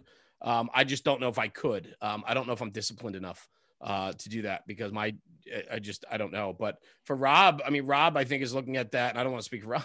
but a lot of similarities there, right, brother? And so, Corley sharing that might help some people, you're not wrong. I'm trying to think of I don't know. No, I'd never thought about it. Sorry. Well, yeah, I was going to ask you with this because like one of my big struggles that I've been working on now is the shift work from the firehouse. Like and I think like and trying to self-analyze the problem with the help of therapy and stuff like that. That's one of my big, it's a hurdle and a challenge that I have to overcome because, you run that busy night at the firehouse and everything. And like, it's reestablishing the routine from the firehouse from the 24 or the 34 or the 38 or the 48, whatever that shift is at work. And now you come back home and you're just like, your mind's like, which way am I going? I just need to sit down. And then you don't, I can easily get sucked right back into that old way. So now I have to kind of redesign even if I come home, I'll still make the coffee and I'll still make sure the bed's made and I'll write down 5 things to do because if I don't, it's going to be difficult. So you have to do what works for you. I'd love to see your new book if you got a file on that or something. No, absolutely. I'll send it. Yeah, I write it down. I was going to say I want to send a copy to Jeremy and say, hey, Jeremy, do a 1-week challenge and use this page every day for a week and send it, and then see. I want to hear the feedback on it. My wife is I have the most incredible wife in the world, and we have just a really amazing marriage and friendship and so on. And and I think we're all probably very similar in that regard because for us to do everything that we do, we would need a real strong backbone and somebody there to push us, yet hold us accountable. And so I have that, and I have an incredible structure and so on. But she's very organized, very put together as to schedules and maintaining schedules and things like that. And Rob can attest that I am polar opposite of that. I am all over the place, and probably because I have my feet and hands in everything going on everywhere in the world. And so I'm pulled in so many different directions that a lot of times it's hard for me to focus. And, for you, which is cool because this is everything to do with who you are and who you've become, right? Is like through and over time, we talked about that ISTP and that mentality and mindset. And now you've been able to find a way to focus because in my eyes, just from looking from the outside in, it looks like you found something that you have an incredible passion for, right? You dove into at a company officer level, and now you go, wait a minute, if I'm responsible for these guys and this job just got super serious for me, like I got to dive in and know everything I can because that's the personality you have. And then what that does is then now you're holding yourself accountable for that. And I think that's fantastic, man. And if it takes a journal that you create to hold you and put you on the path for success, it's a freaking home run because it's working, pal, because your content's crushing it. Your diligence and relationships in the fire service and the impact you're making are huge. I'd love to talk about the drive. I mean, I get the drive, but like every week, I mean, this is a lot of work for you, right? So like what's break it up between a couple people and you're a one-man band on this, it's what's fueling that, man? Like what is that fuel and what keeps it going? I mean, obviously I know like tonight I'll walk when we get off this tonight, Rob and I usually talk for a couple more minutes and I'm like, man, what a great night. Like just floored, better than expectations. Like, and I cherish, like for me, because we do tradition and culture and we get to learn people's stories. One, I thank everybody for trusting us with their story. That's just what I tell people. Thank you for trusting us with your story. Dude, that's strong. But super strong, right? Yeah. Because you didn't have to sit here tonight and share that with us. You didn't have to share your schedule there or your daily, to-dos and all of that. So for me, it's super powerful. And that's what fuels me. Right. That's what fuels me. It's the other person's story. And if I can be a facilitator to share that to better someone or push that out, it's so important for me. No, that is. What strikes you, brother? Man, what's that fuel? You articulate that really well. I feel like I'm coming up short here. Well, I'm glad it's recorded because I probably couldn't do it again. Do it again. The crazy part is so much of Firehouse. I don't want to say it's like accident, but a lot of it's on accident or it's a bad idea. Like the book. This thing, Challenger Leadership, which I threw, it's a terrible idea because I wanted to write a book that was aimed towards people that don't read. That's the whole purpose behind the book. So that's me.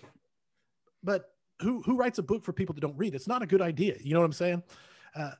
Go ahead. No. I get it, right? Yeah, absolutely. I understand that completely. But I mean, I'm hungry to check that out now because I'm looking forward to my episode with you because you do talk about books, and I am not a reader. Okay. Rob reads. I know you're heavily into reading and so on. I do not. And we'll get into that on your show, fair. And so on. And I'll give you a little backstory to all of that and so on. But I look forward to you trusting me with your story. Well played, sir. Well played. That's powerful, Corley. That's powerful. No. So, the whole part of that is that, that's an important thing for you and you value that, right? You value word, you value quotes, you value history, right? Yes. So is that part of this fuel? Is that part of what's pushing you to capture these stories and then to push it forward? Anyway, I'm having to psychoanalyze myself, but yeah, I think it's that. There's that. I love the interaction, just like we're doing right here. Hell yeah, absolutely. I love it.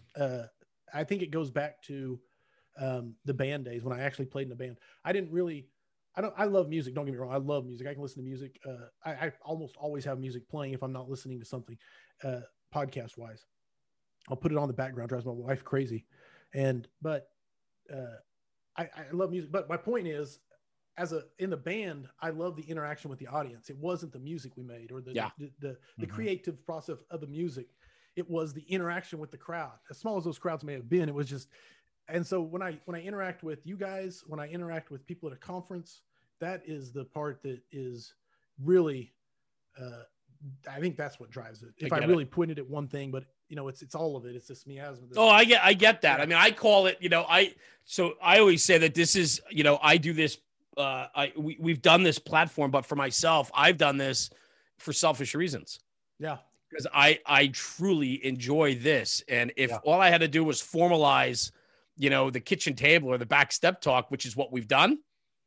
I mean, that just fulfills all my needs, right? That I want. Yeah. Surround yourself with great people, capture their stories, have a couple laughs, share a couple tears, do a couple pops. Doesn't get any better than that. That's awesome, man. No, and you just encapsulate it really well there. Because if I did not enjoy the scrap so much, the consistency would have disappeared long ago. Yeah. And so I love them. From the guys who I don't know who they are to the guys that I've known their name from all their articles they've written in fire engineering. You know what I'm saying? Sure. So it's very So humbling. let me ask you this without putting you on the spot, but putting you on the spot. 79 episodes, right? Yes. That just came out. 79th episode just came out. Give me one or two that stand out. Do you have one or two that stand out? I'm not asking you who was the best or whatever, but are there any? I mean, you got to have like it's like what's your favorite book or what's your favorite? No, movie? I understand. Like, I understand. Narrow it down to genres, and then I got to narrow it down to. But no, Chief Scott Thompson is one of my mentors that I don't even know if he knows he's my mentor, but he was my mentor before I ever met him, and so he's one of my internet mentors. I can sit there. Go ahead. So let me read this. We do bios before this, and you'll see it's under. I doodle a lot, as you can see. Nice. But also doodling makes me stay focused, believe it or not. So what I have underlined here, your sentence, so many of my mentors are people I have never even met in person, but have impacted me in a huge way via the internet and social media. No, 100%. I mean, 100%. And like Rick George, first time I interviewed him, complete accident that he even came on the show. He said, yeah, I'll do it on like a 5-minute notice and came on. And talking to him was like, he had known me my entire life. And I said to myself, I want people to feel that way when I talk to them. I'm going to intentionally go about trying to talk that way. That blew my mind. And so many of them, Frank Viscuso, and how humble he is for right. as huge as he is, international speaker, best-selling author, and the people the orbits he travels into to as down to earth as he is just impacted me. Sure. I'm leaving so many out that it's not even fair. No, I know. And it wasn't a fair question. No. But... I don't regret the question. I just wish I would have, like, there's so many that have impacted me sitting here talking to him. Go ahead, Rob. Yeah. Well, let me ask you this way. Like, one of the things that, like, I have a couple podcasts that we've done on National Fire Radio that really stick out in my mind, but like the ones that, really like surprise me are the ones where, we'll be at a conference or something, or we'll get a direct message or somebody will reach out and they'll just be like, hey, like, when you talk to Joe Speranza, like that really, like what he said in this part, like when you asked this one question, like that really spoke to me. Have you had that kind of interaction with friends, family, or other people? Just, I don't want to say fans, but like your fan, like somebody saying like, hey man, like that episode, and you like, just, you're like, oh really? Like, but like, and it's because yes. what I'm talking about, because yes. it's heartfelt and it catches you off guard. 100%. Right back to what Jeremy was talking about. When they do that, when the stranger or the guy at the station or whoever comes up and says, hey, I loved it when he talked about this, or that's that scratch on that itch that makes me want to do it more and more and get better at it. And the other part of it is when they come up, and even one of my majors came up the other day and told me, he's like, hey, on that last scrap, he goes, I wish you'd have talked less and let him, and it was a critique. It was an honest critique, because I even felt that way when I was done with it, because I felt like I'd walked on some of his information, and I told him that, later. He's like, oh, you did great, but and so anyway, I love the self-critiques because I know they're paying attention, and it makes me be like, oh, you're actually listening. And I don't know why that makes me so happy, but it does. I love it. Well, I think like, well, go ahead. I always, I'll end up like calling people when I'm doing orders, and I'll just randomly cold call one of our, if somebody orders like a flag or a shirt or something like that, and I'll just talk to them for 5 minutes on the phone. I'll be like, hey, it's Rob from National Fire Radio. Just want to let you know, I just dropped your shirt in the mail, but like, how's everything going in Boise, Idaho, or whatever else. And I'll just be like, tell me about your job. And I'll have this 5-minute conversation with them. And they're like, I just can't believe you called. And I was like, why wouldn't we? Like, you put your number here. Like, we're not calling you for bad news. We're calling you. I do it all the time on Instagram, on DMs. Yeah. People send me DMs all the time. And, we get everything from, people send pictures, right? Because we're apparatus nerds, things like that. But they also send, hey, can I ask for some advice? Or I'm in a tough spot, or all these things. And it ranges everywhere in between. Mm-hmm. And I try to answer 99. Yeah. I try to answer 100% of them. Awesome, Sometimes a couple goes through the cracks, right? But 9 out of 10 times, I'm like, listen, brother, I'm like, DM is fun, but if you really need to chat, here's my number. Text me your info or whatever. I'll put you in my phone. And, if I could ever help in any way, I mean, I don't know what I could do, but maybe just picking up the phone that one time or answering a text from them. Yeah. Who knows what a difference that makes, No doubt about it. And we, Rob and I talked about this very early on, and we gained traction pretty quick when we rolled out, and I'm incredibly grateful for all of it. Like, this has just been a wild ride for the last, now 3 years. Going on this month is 3 years. It's just been a wild ride, and That's great, man. It's and awesome I told, Oh, hell yeah, man. It's a lot of fun. But I told Rob from day one, I go, if we're going to do this, we got to do this. Mm-hmm.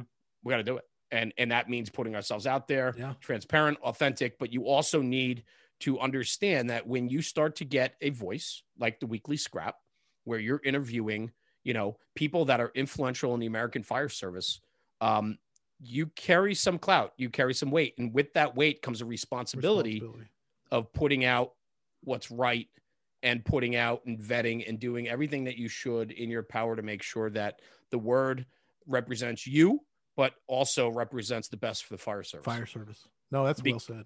It becomes a big burden, not a burden. It becomes a big chore though, right? Big task to make sure, man.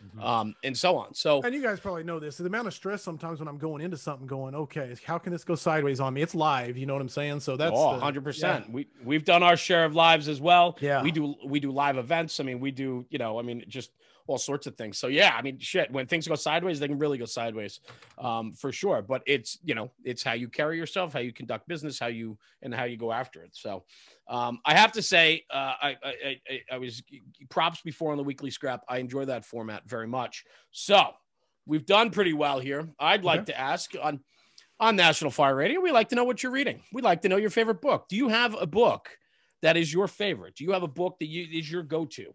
Absolute favorite? Well, I don't know. One? I mean, we like to review one book here on National Fire Radio with all of our guests. So I'd like to know, what is the influential book in Corley Moore's library? I would say if I'm gun to my head, only get one book, I would pick Stephen Covey's The 7 Habits of Highly Effective People. Rob, you got that? You writing that down? Mm-hmm. That is the book. And now some of it's nostalgic. That is the book that I read, probably when I was like 27, 28, and it kind of really changed the trajectory of how I looked at life. And the circle of influence, the circle of concern, and where you need to focus your energies in that circle of influence. And when you do that, then it will grow. But if you're out there in the circle of concern where you can't affect nothing, then you're wasting energy. And that one lesson like completely changed, which I think it's the second habit, but I could be wrong on that, so don't quote me. But that is my go-to. Oh, sorry. Go ahead. No. I was going to say, how important. No, you're not rambling. You're the guest. See, this is the difference now. You're the guest, right? No, I'm learning. But here's the thing. How important and influential is your library? Because on your planner behind you that you shared with us tonight, you have a section just for what you're reading. Yes. Right. Or how much time is allotted to reading. And I've heard you say on your show that you try to allot time every single day to get into a half hour? I try to do 30 minutes that is strictly on fire service related stuff, and then 30 minutes on whatever I want. So to me, in my world, I have a 24-hour day. I am so jealous that you have the ability, and I probably do, but I'd have to find it, right? I would love to tell you that I hit that mark every day. I understand. Okay? I understand. So I don't want to be like, no. But because it's on your planner, and because it's something that's that important to you, right? It is personally important to you. How influential is that, and how influential is that to you? Oh, the books I read are after what we've talked about. My father and Scott Lance, the books I read are probably the number one impact, or I try to make them the number one. I won't take you down the rabbit hole that is my brain and my organizational system for trying to keep track of what I read. Because my problem is, like I told you before, I have a leaky brain. I read it and I get so frustrated because I can go back and start reading it again. And I'm like, man, I just read this. How come I can't remember this? You know what I'm saying? So I've got a 2-color highlight system. I got the little Post-it notes. If you see one of the books I'm reading, I wish I had one, like I said, because if you see it, it has like all these ribbons in it. Yeah. And then I go and I'll take that and I'll type up the notes on it in Google Drive so that I can read just the notes instead of reading the book. So, and then, okay. So then I this do the same thing. Oh, yeah, I don't have the tabs. I take notes as I read. Oh, okay. See, I read was it Bastrop's book, the most running the best damn ship in the Navy. Right. Yes. Like writing down all those points, like that was a big leadership thing for me because I was like, all right, that's how I'm gonna, like, this is what I want to do. And it was actually, out of all the places, like it was on the Hyattsville Volunteer Fire Company Officer Development reading list. Right. And it was your ship or turn the ship around? I get turn the ship around. Yeah. Okay. That's it. Because it was the Fire Officer's Handbook, and Yes. then that was turn the ship around. And I was like, it's a great book. Yeah.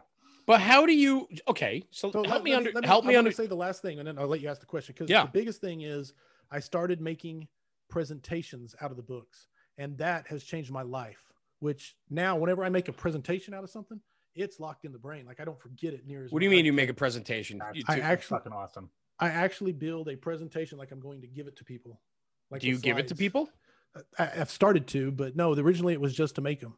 And so, but I'm telling you, it was a, to do that, when you can take a concept and explain it with graphics on a slide or something, and dude, it just works for me, because now once I do that, I can like remember it. It's that whole going from the known to the unknown too, because if you're making a presentation, you're trying to think of how to explain it to somebody. Yes. That's so genius. Like I wrote that down on my notes, because like, now that's a huge eater of time, but it has changed my life on of remembering what I've like. It's not just leaking out and being gone forever to the atmosphere, wherever it goes.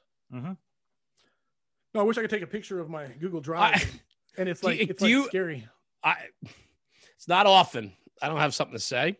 I'm sitting here in awe right now, because I have a note here that says he takes notes, Post-it notes, all this stuff, right? You mark all your books. And then I have a question underlined. Do you use the notes that you create? Now, you've taken these notes a step further. You've made presentations and slides so that once you do that, you digest it to the point that you won't forget it. In theory. I mean, it's in working. No, I understand. Right. I have the understand. best retention. And again, it comes from, I think it was Scott Thompson that shared this learning pyramid graphic on his page.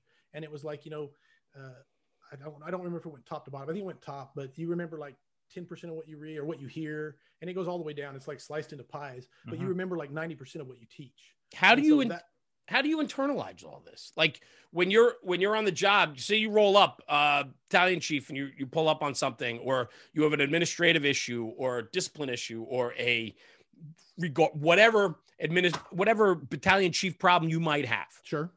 How does all of this investment, right? It's an investment into yourself. How do you cycle through that to find an influence that you've learned, studied, and taught yourself through readings?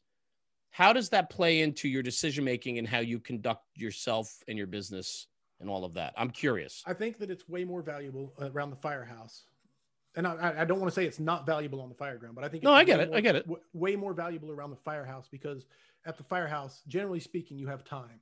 It's not time compressed, high stakes decision making. So you can do a little more classical decision making as opposed to the recognition prime decision making.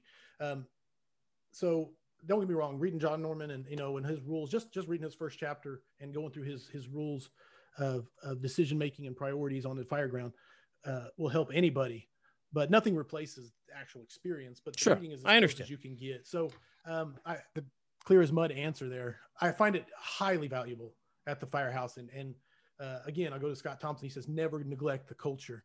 And just keeping that in mind, if you never neglect the culture and deal with problems early, a problem never gets better with time.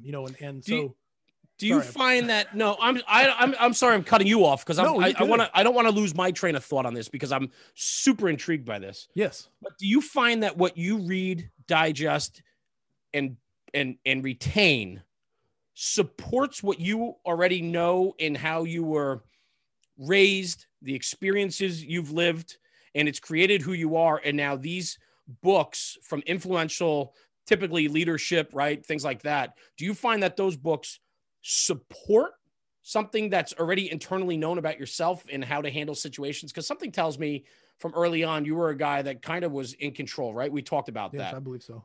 So inherently you have all the authors of these books, in some regard, you're like them. You follow in that path because you have a instinctual, natured way of thought. And so I'm curious, all this intellect that you bring in, I think it's supporting Corley Moore. Oh, I would agree with that. Do you understand? Yeah. I mean, I don't know, because sometimes what I'm looking for isn't there, but I know, everything you read is in there. It's just jostling around and leaking out and things like that. But am I making sense, like where I'm going with that? Because I'll point to, I don't remember who wrote it, but it's oh man, I'm going to lose the name of it, but it's the story Legacy, I believe. And it's the New Zealand, the All Black New Zealand team. They do the kata, the rugby team, and it's their story and and it's a great book. I'm not knocking the book, but I took one really, really strong point away from that entire book, and that one stuck with me forever. And it's the meaning of integrity, and because it's a completely different. It's a different definition than you normally hear. And so it stuck with me. So sometimes it's just one thing out of a book, and sometimes it's a concept. And a lot of times just reading it, I get an understanding of something that I didn't understand before. Okay. If that makes sense. So. I find too, Sure. Corley, like in the station, it's gotta, like when you say like you're back at the station, like when you're like, there's two types of problem solving in the fire service. And like, I've always struggled with why I was good in the fire service, but not in other areas of my life. And one of my, my therapist one day said, it's very easy when somebody has a gun to your head to focus on the gun, because that's the problem at hand. So we show up and this emergency that's in front of us, like we're not gonna check the sports score real quick to see how the Giants are doing on the field. Like, we're gonna handle what's in front of us. But then like there's the stuff back at the station. I think that like all those books, like in the reading like that, because there's a moment when you're trying to, especially with the ISTP stuff, you're trying to solve the problem, and then this like flag comes up, and you're like, wait a second, like you talked about the integrity definition, and there's an example where somebody's talking about integrity, whether it be a situation in the firehouse, a promotional question, whatever else. But now you've got this, like this flag goes up and you're like, well, wait a second, I got this one thing and it's different. Like they're not going to be expecting this. And we're going to say it another way, know? So I think that's always one of the, at least that's how I find, like, like you said, it leaks out. Yes. That's how it leaks out for me, is I'll be like, oh wait, like I remember this.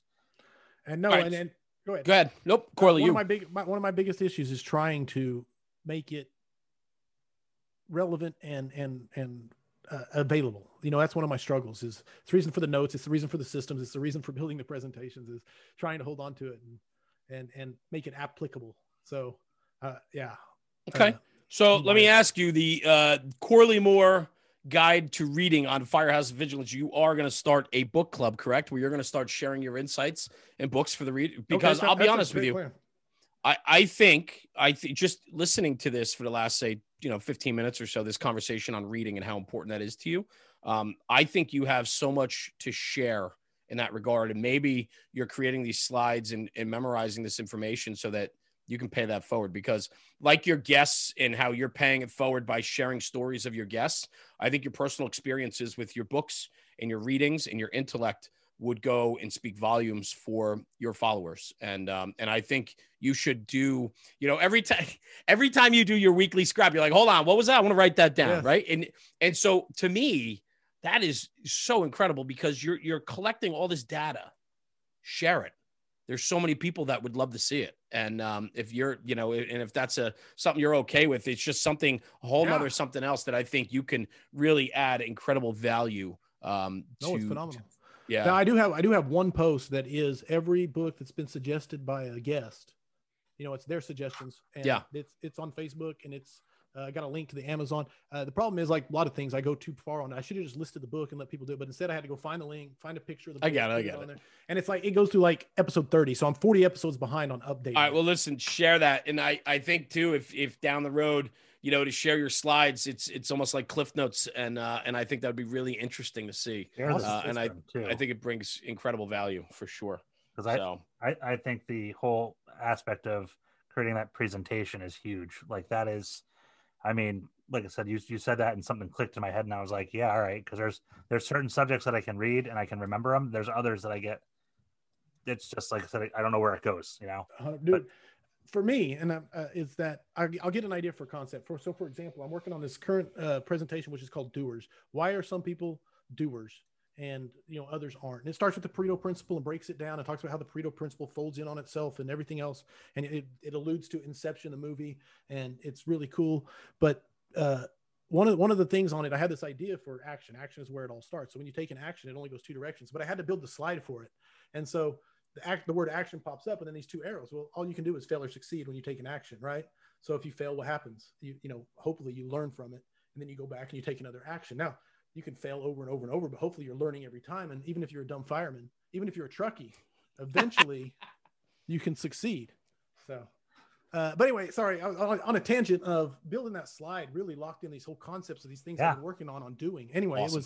It was good. Well, we're going to be looking forward to, I know you got your Amazon book list, but I'm looking forward to you diving into that and sharing some more, because I think there's a lot there, brother. Awesome. So man. I appreciate it. All right. So listen, this has been incredible. Where I'd like to go now is on National Fire Radio. We like to ask all of our guests 5 questions. Awesome. And so we are going to ask the 5 questions for firefighters. And so we're going to hop in on the first question is, what is the number one issue facing the modern fire service? Corley Moore.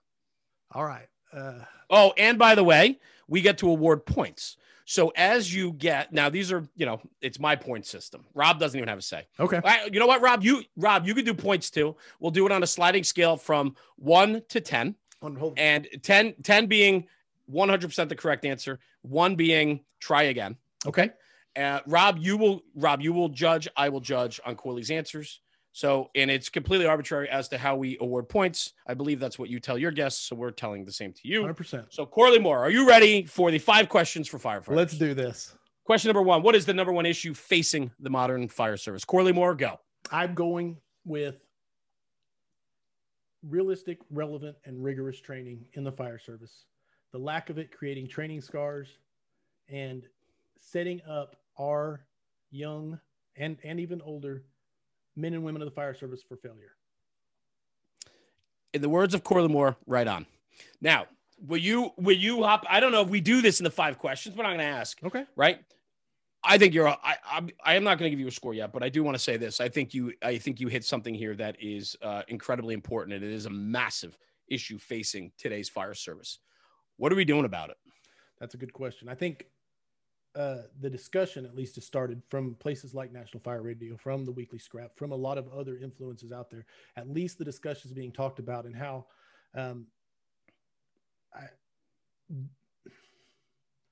things are in the way of keeping. I mean, we obviously don't want to get people killed in training. That's not the goal. That's not the goal. But we also can't train in Class 1 buildings fighting or Type 1 buildings fighting Class A fires and expect people to have any sort of concept of what's going to happen when they get into gaseous soup on a Type 5 construction. Right on, man. Filled with nothing but polyurethane plastics and foams melting in the diesel fuel and swirling around. So absolutely. And in the 5 questions, we asked for a little explanation. We're not going to go too much further, but I think that is a very good answer and follow up. Rob, I'd like you to judge his answer. Please score. I gave that a 10. I love it. Now, I got to tell you. So here's one of the secrets to scoring. I'm giving you guys the inside scoop. And I've told people this before, so it may not even be inside scoop for you guys. But if the person giving the answer can get me to interject and talk because of what they're saying, then they get more points. See what I'm saying? I get it. So if their answer is just like, I'm listening and I'm like, okay, that was good. Well, good. I appreciate the way you score, but here we score our way. All right, Corley. And I'm giving you a 7. Okay. But because there was a follow-up explanation, maximum award. You get 10 points. Like it. 10 points. Corley Moore, question number 2. What is the thing you are most excited about for the future of firefighting? Man, obviously 79 scraps. I've asked this question so many times. I'm trying to nail down what is the number one thing. But it truly has to be, man, because a lot of people say it's the young generation coming up. But, I'm not like I'm unexcited for them in the future, but that's not, it really has to be technology and where it's going. 10 years ago, people didn't know. And when I started this thing, my fire service career was 97. So the internet was like this little bloop. I get it. Yeah. I get it. Technology now is advancing so fast. Yes. In my 26 years in the fire service, from where I started to today, come on. Forget about it. Yes. Go ahead.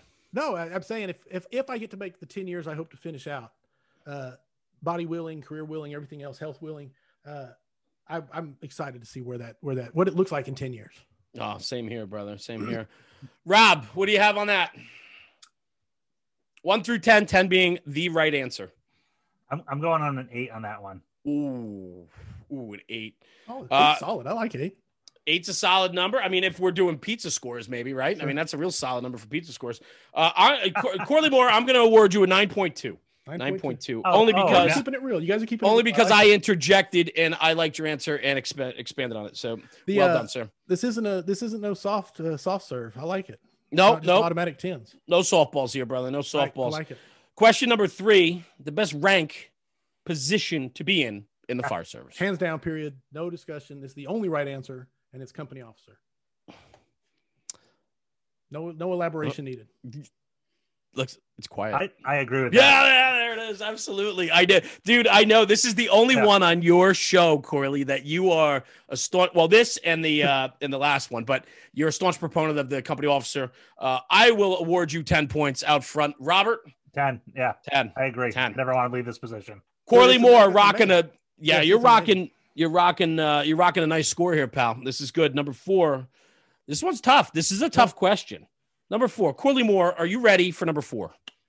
I'm advice. I'm buying myself some time here. Hold on a second. Yeah, I figured. That's why I'm doing it. I got Best advice you ever received. This is a man. There's so much, and I'm going to go. And it's back to when I was like, I literally remember this memory. I was like 7 years old, and it was like a '67 Plymouth. I don't even know what it was because it wasn't a Plymouth muscle car. And my dad was stitching up the back seat because the old vinyl with the piping had busted. And this is an old car, but he told me that it had busted, months before, but he didn't fix it. He told me this, and it stuck with me ever since, which is a stitch in time saves 9, which is an old trite saying, right? But I remember that from like age 7, and it stuck with me ever since. And it even applies now to the consistency. It's so like, put in the time now, and you will save yourself so much time later. It's about investment. It's about, and it goes to the problems don't get better with time.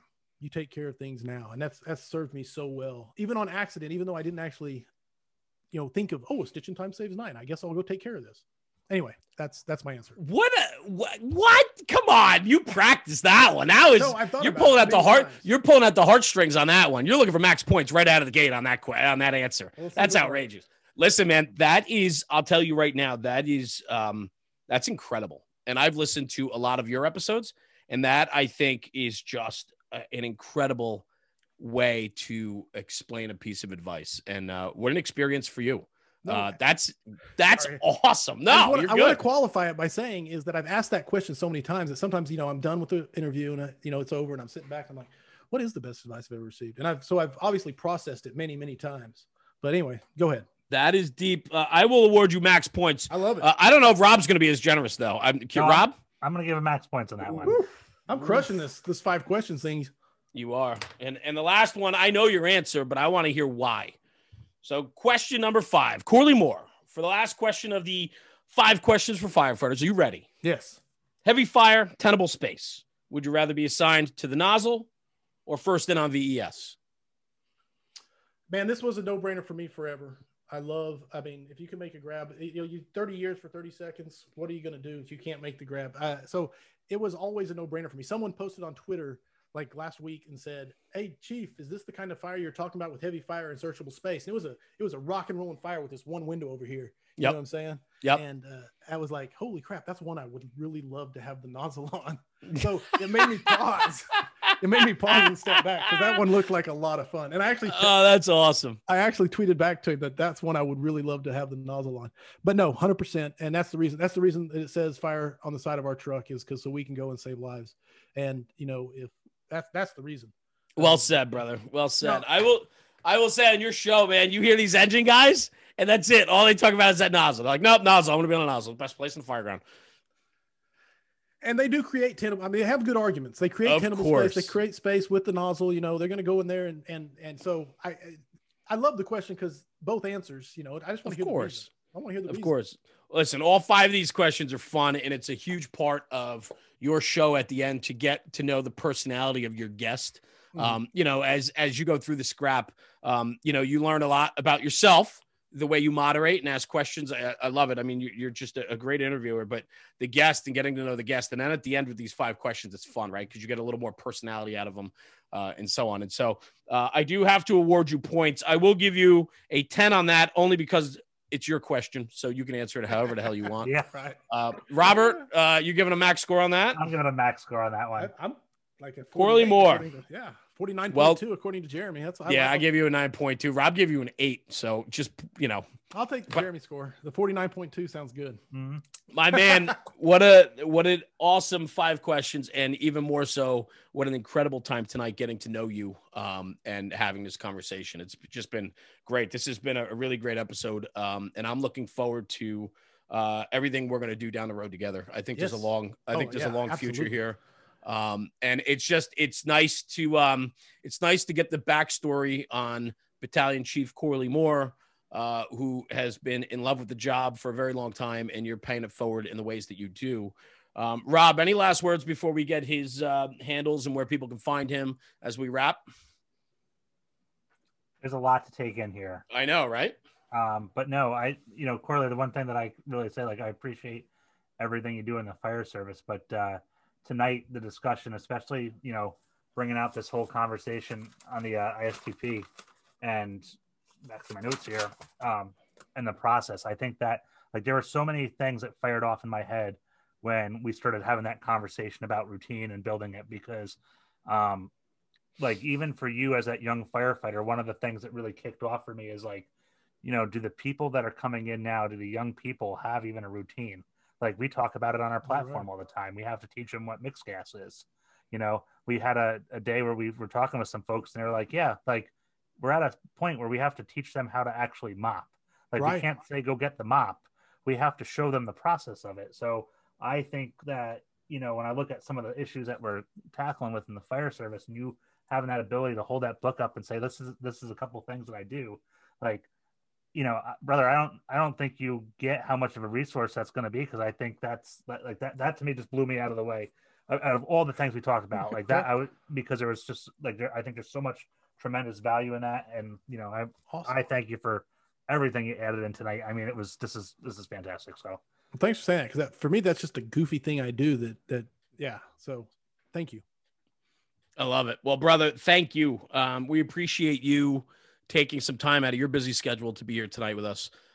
We value this time tonight. We value you, this new friendship, and I look forward to so many more times talking, and looking forward to sharing a pop with you down the road, and just catching up in person. It'll be nice. 100%, man. It's gonna be, dude. I'm on National Fire Radio's podcast. I'm like living the dream. This is that's awesome for me. I award you no points for what you just said. You get no points. Zero. For that. 0 points. Zero. Okay. So Corley, tell everybody where they can find you, if they want to reach out, or where they can find the weekly scrap, and so on, please. Firehouse Vigilance, Facebook, Instagram, Twitter. That's where it's at.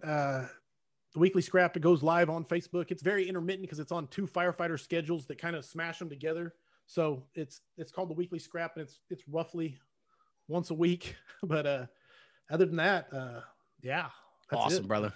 I love it. Well, listen, like I said, it was an absolute honor to have you here tonight. I'm excited that I found Firehouse Vigilance, and I'm super excited I found the weekly scrap. And I do listen to it regularly now when it comes out. And so on. So it is just, it's important to me, because I value the content that comes out of what you're doing. So thank you for that. And, moving forward, much success with everything that you do.